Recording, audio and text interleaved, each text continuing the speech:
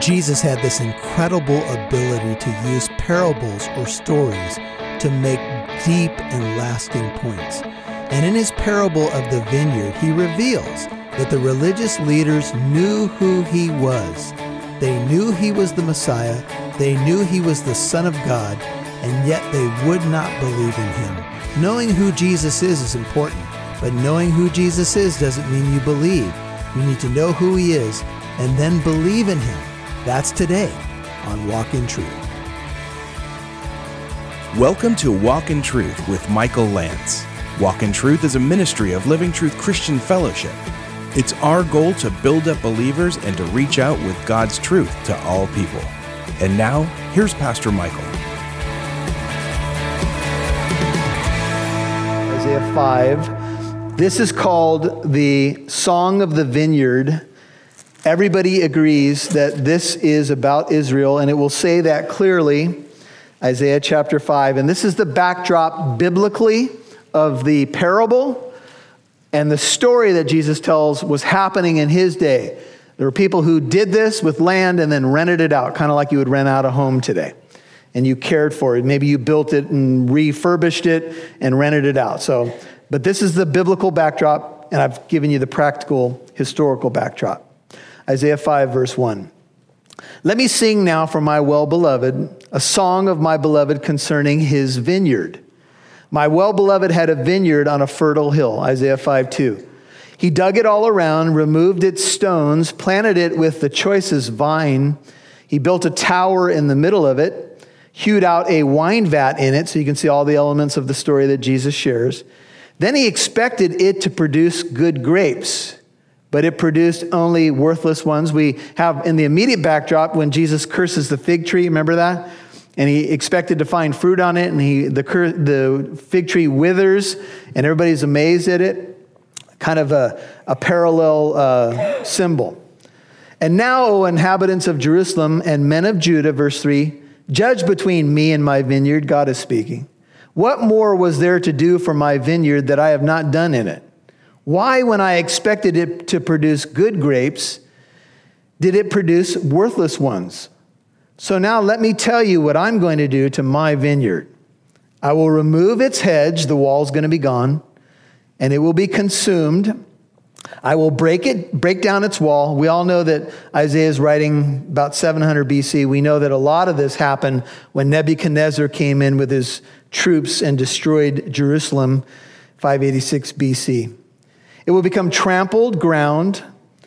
He says, I will lay it waste, verse 6. It will not be pruned or hoed, but briars and thorns will come up. I will also charge the clouds to rain no rain on it. You might want to write in your Bible there, Southern California.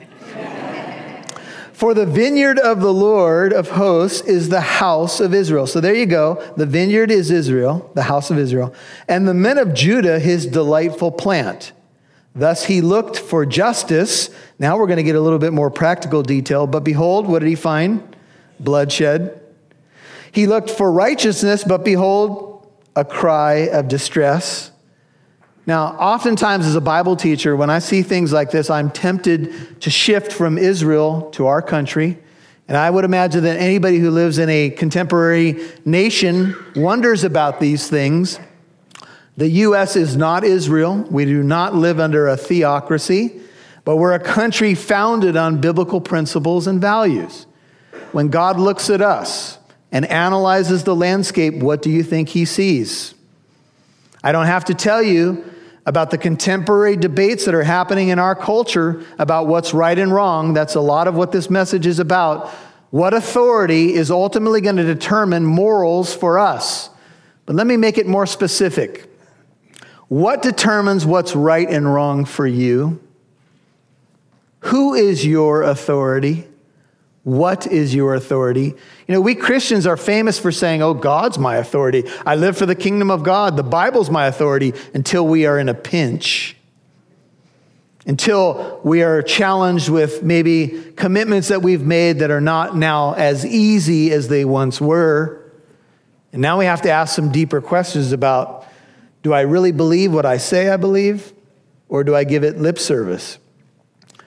And then God goes on. I want to pick out some portions. He's going to pronounce some woes. He says, woe to those who add house to house and join field to field until there is no more room. Skip down to verse 11. Woe to those who rise early in the morning that they may pursue strong drink. Skip down to verse 12, part B. But they do not pay attention to the deeds of the Lord, nor do they consider the work of his hands. Go to verse 18, chapter 5. Woe to those who drag iniquity with the cords of falsehood and sin as if with cart ropes. They drag it everywhere. The whole citizenry and leadership is full of lies. Verse 20. Woe to those who call evil good and good evil, who substitute darkness for light and light for darkness, who substitute bitter for sweet and sweet for bitter. Woe to those who are wise in their own eyes, clever in their own sight. Woe to those who are heroes in drinking wine and valiant men in mixing strong drink. Here's another woe. 23, who justify the wicked for a bribe and take away the rights of the ones who are in the right. I hope I don't have to tell you how relevant that is today. I hope I don't have to tell you that I, teaching through the Gospel of Mark and seeing a parable of a vine and the growers, have just taken you back to a verse that everybody would say is the foundation of this passage. But how fitting it is for this day. Amen? Amen?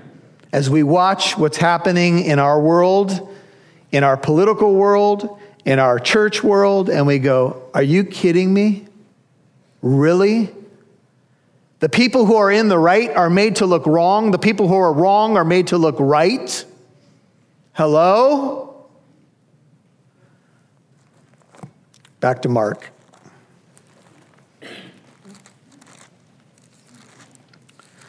One writer that I read this week said, the vineyard was a national symbol for Israel. In fact, the very temple in which Jesus was standing sported a richly carved grapevine, 70 cubits high, sculpted around the door which led from the porch to the holy place. The branches, tendrils, and leaves were of finest gold. The bunches hanging upon them were costly jewels. Herod first placed it there, and rich and patriotic Jews from time to time would add to its embellishment. They would add to the picture of the grapevine. One contributed a new grape, another a leaf, and still another a cluster of the same precious metals. The vine had an uncommon importance and a sacred meaning in the eyes of the Jews. Do you think that they were thinking of this story from Isaiah 5? I think undoubtedly they were. And so Jesus is telling the story. He says this owner rented it out and he goes abroad. He leaves.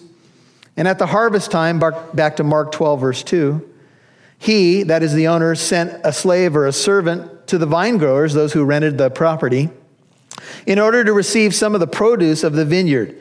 That is, the people would pay rent by the produce of the vineyard. So it was very simple in those days. You take a portion of what was grown and you give it to the owner, and that was your rent. And it made life very simple. So the owner, it's harvest time, so he sends a servant. He wants him to collect. And they took that servant, look at verse 3, and they beat him and sent him away empty-handed. So the servant comes on behalf of his master. And what do? They beat him and they won't give him the rent. This is kind of an ancient Pacific Heights. Anybody ever seen the movie with Michael Keaton, Pacific Heights?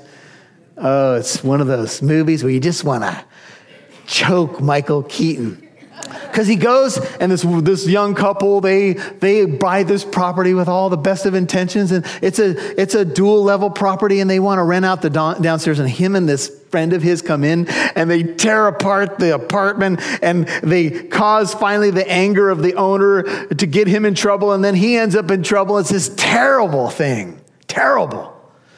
Well worth watching. Anyway, verse 4. And again, the vineyard owner sent another slave or servant, and they wounded him in the head. My master would like his grapes now for rent. Bam! They treated him shamefully. And again, New King James adds, again, he sent another. And that one they killed. I think I'd send the marshals to the door rather than sending any more servants. And so with many others, beating some and killing others. Now remember, Jesus is telling the story of this vineyard. NIV, if you have it, it says, he sent many others. Some of them they beat, others they killed. Here's the implication. He sent another one and yet another one, and they all came back either bruised, beaten, wounded, or dead. And do you see what's happening here? The picture is the vineyard is Israel, and God's been sending servant after servant to them. Who do you guys think the servants are? The prophets. And the prophets have come through the corridor of time. And the history of Israel was they pretty much rejected all of them. They would not listen to the prophets. And some they beat, and some they wounded and beat in the head. You know, speaking of Isaiah, there's a tradition mentioned in the book of Hebrews that Isaiah was sawn in two by the leadership of Israel. Others were beheaded.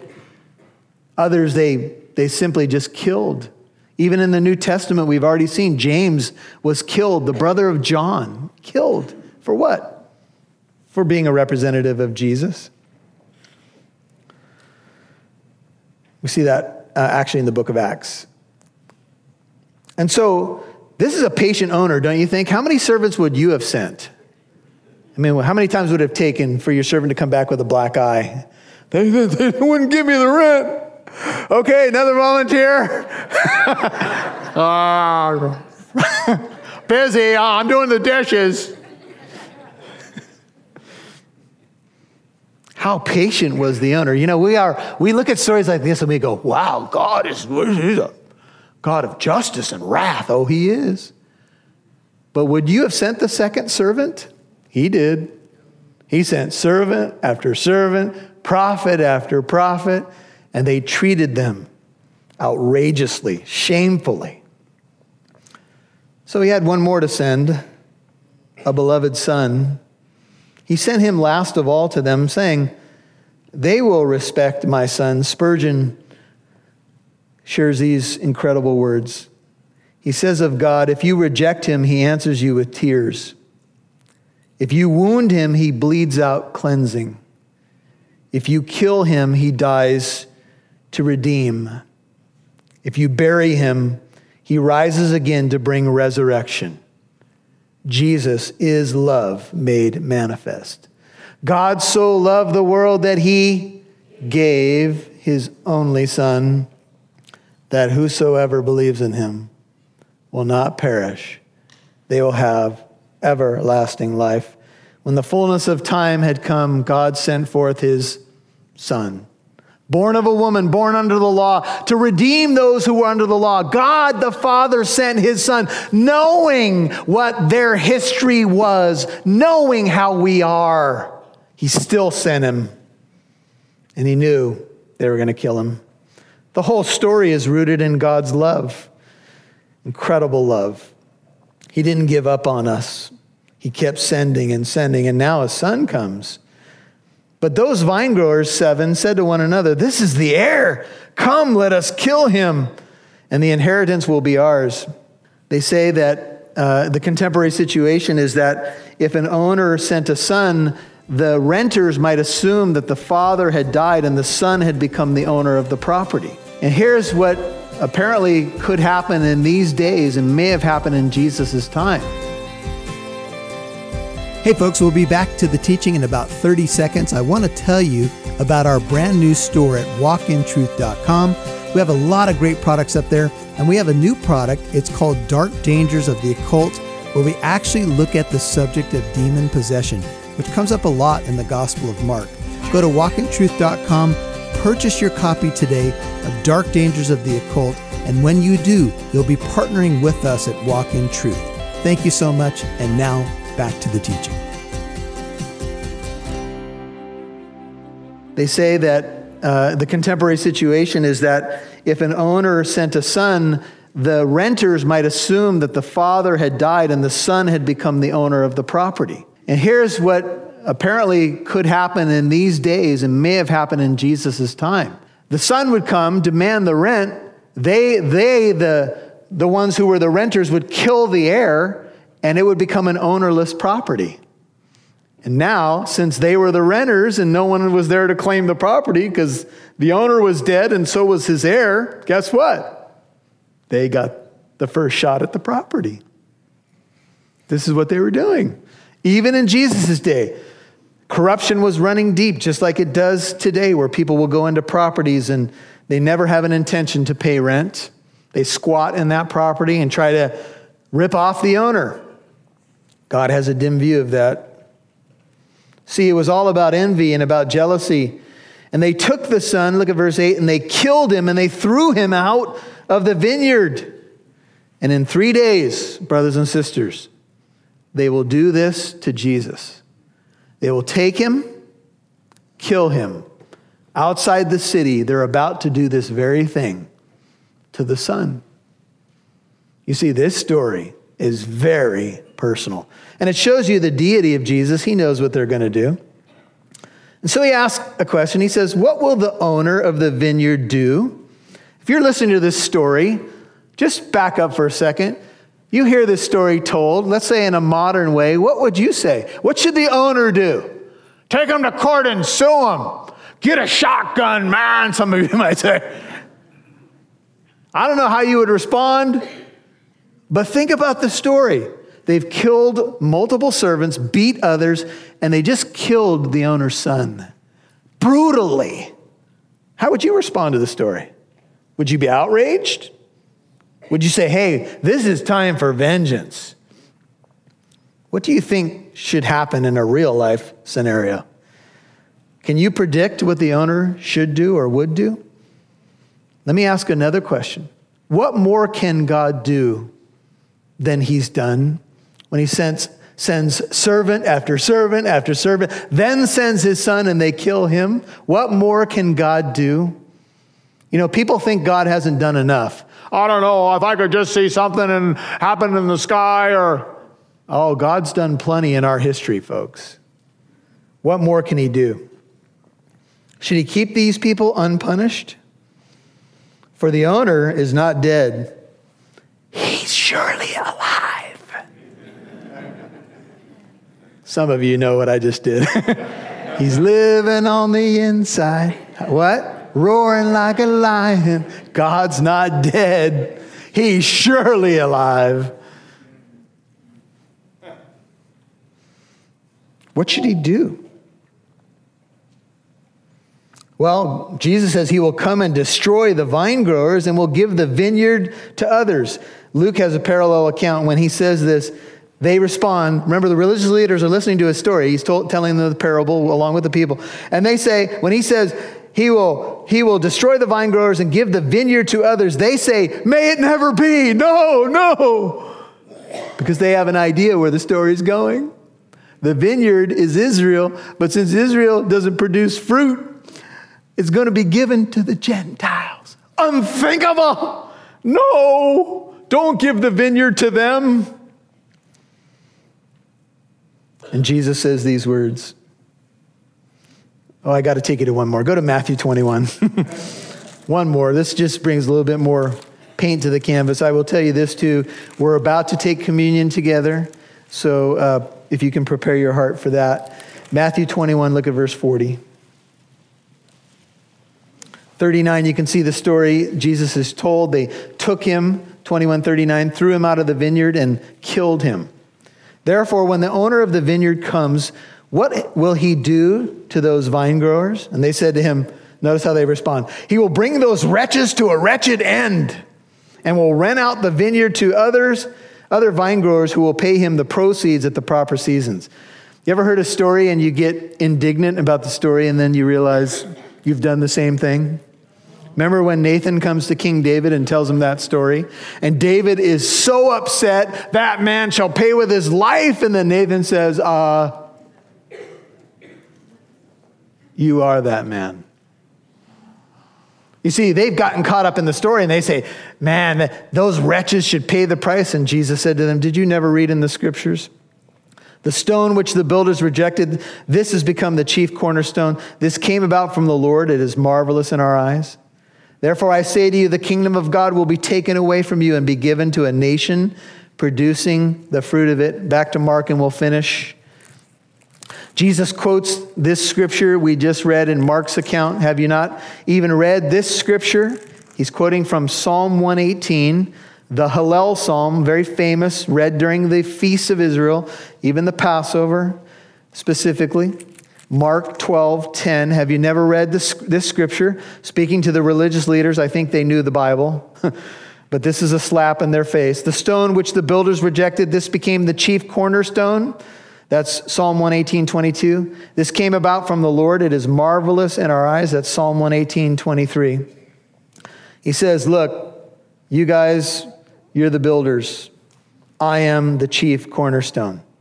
The chief cornerstone is the principal stone for size and beauty, literally the cornerstone.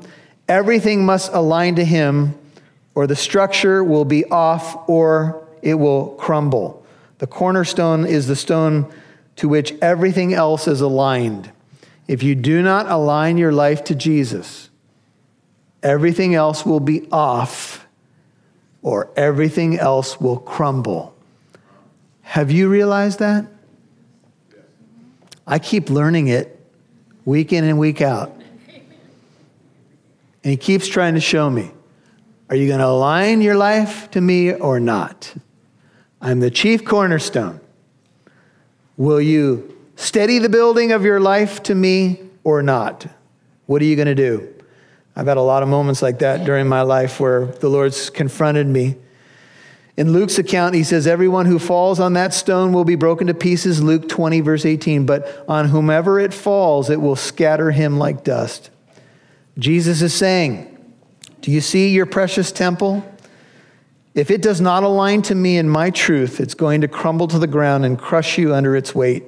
And do you know that in about 40 years, that's exactly what happened? That temple structure fell to the ground, and not one stone was left upon another. Wow. And so the story has been told, and the final verse says, now, what do you think verse 12 should say? I mean, if everything's right in the world, and they all fell at Jesus' feet and said, I'm so sorry, Lord, I realize this story is about me. I'm a bad grape. Or whatever they might say. Help me, Lord. But it says they were seeking to seize him, yet they feared the multitude, for they were understood that he spoke the parable against them. And so they left him and went away. As we come to the end of this Sunday morning, that's really the choice that you have when you hear the gospel preached and the word of God spoken, and it becomes very personal. It's pretty easy to be a spectator, huh? I like to spectate. Then I can say, they should have done this over there. Why didn't they do that? My son has me on video after church one day. Confession, I'm a Steeler fan. I know that troubles some of you, but pray for me. It was after church, had the tie loosened. I'm sitting in the chair, and the Steelers made a very poor play, and I went, oh, come on! Something like that. And my son had me on video. Pastor Michael Lance, Living Truth Christian Fellowship. Yep. You see, we all have our issues, but here's the point. When the Lord speaks to us from his word, the question is always this: what are you going to do? How do you want to respond? Do you know Christ? Have you built your house on the solid rock or on sinking sand? Are you going to go with the winds of the world? Who knows what's true anymore? Who knows who should have authority? Who should really speak into somebody's life? Are you going to anchor your life and family and future on the Word of God? That's the choice. So before we hand out these elements, I just want to say to you, if you're a Christian, then he invites you to this table to remember what he did for you, to proclaim his death until he comes, to commemorate, to celebrate, to look forward. But if you're not a Christian, would you bow your hearts with me? Bow your heads. Father, I just want to pray for those who are not believers. And I want to just speak to you for a second. If you don't know that you know Jesus Christ. If you don't know that rock is underneath you, get right now. Something like this, no perfect prayer, but has to have this essence. And I would say to you, just pray it now. The devil will tell you tomorrow. The Bible, God says now. Something like this: Jesus, would you save me? I believe you came to this world, that you're God in human flesh, that you died on that cross for me, that you rose from the grave. Pray it if it's you. I turn from my sin and I turn to you. I want to be your servant. I want to do life your way. You might be rededicating your life right now. Maybe you need to get something right. Maybe you've been standing on the precipice of a poor decision. Don't go that way. No matter how attractive it looks, take your stand. He will not fail you. He will not forsake you. Father, help those who have opened their hearts, those believers that may be struggling, those who may be lacking some faith this morning, those who are going through a difficult time. May you anchor them, Lord, steady them in the storm. And as we meet you and you meet us at your table, may we celebrate your finished work on the cross, your glorious resurrection. And we do lift up our country to you. We lift up the church in the country. We pray over all that's happening, Lord, that your will would be done on earth as it is in heaven. In Jesus' mighty name I pray. Amen. You know, as we think about this vineyard and growth and all of that, I want to remind you about our website. It's walkintruth.com. We have a store there with a lot of products, but one of the things that we've added to the website is a new video devotional called A Step Closer. And I was thinking about, how do we get a step closer in our walk with Jesus Christ? Well, there's a lot of things that we can do. We can pray more. We can get into the Word of God, worship, fellowship, even stepping out in faith and sharing our faith. These are all ways that we get a step closer. Instead of taking a step back today, take a step closer. You're listening to this radio broadcast for a reason. And one thing that you could do is go to the website right now, walkintruth.com, and scroll down and play the video devotion, A Step Closer. I know it'll bless you. It'll help you get a little bit closer. It's about a 5-minute devotion. Go there today, walkintruth.com. God bless you. We'll catch you next time.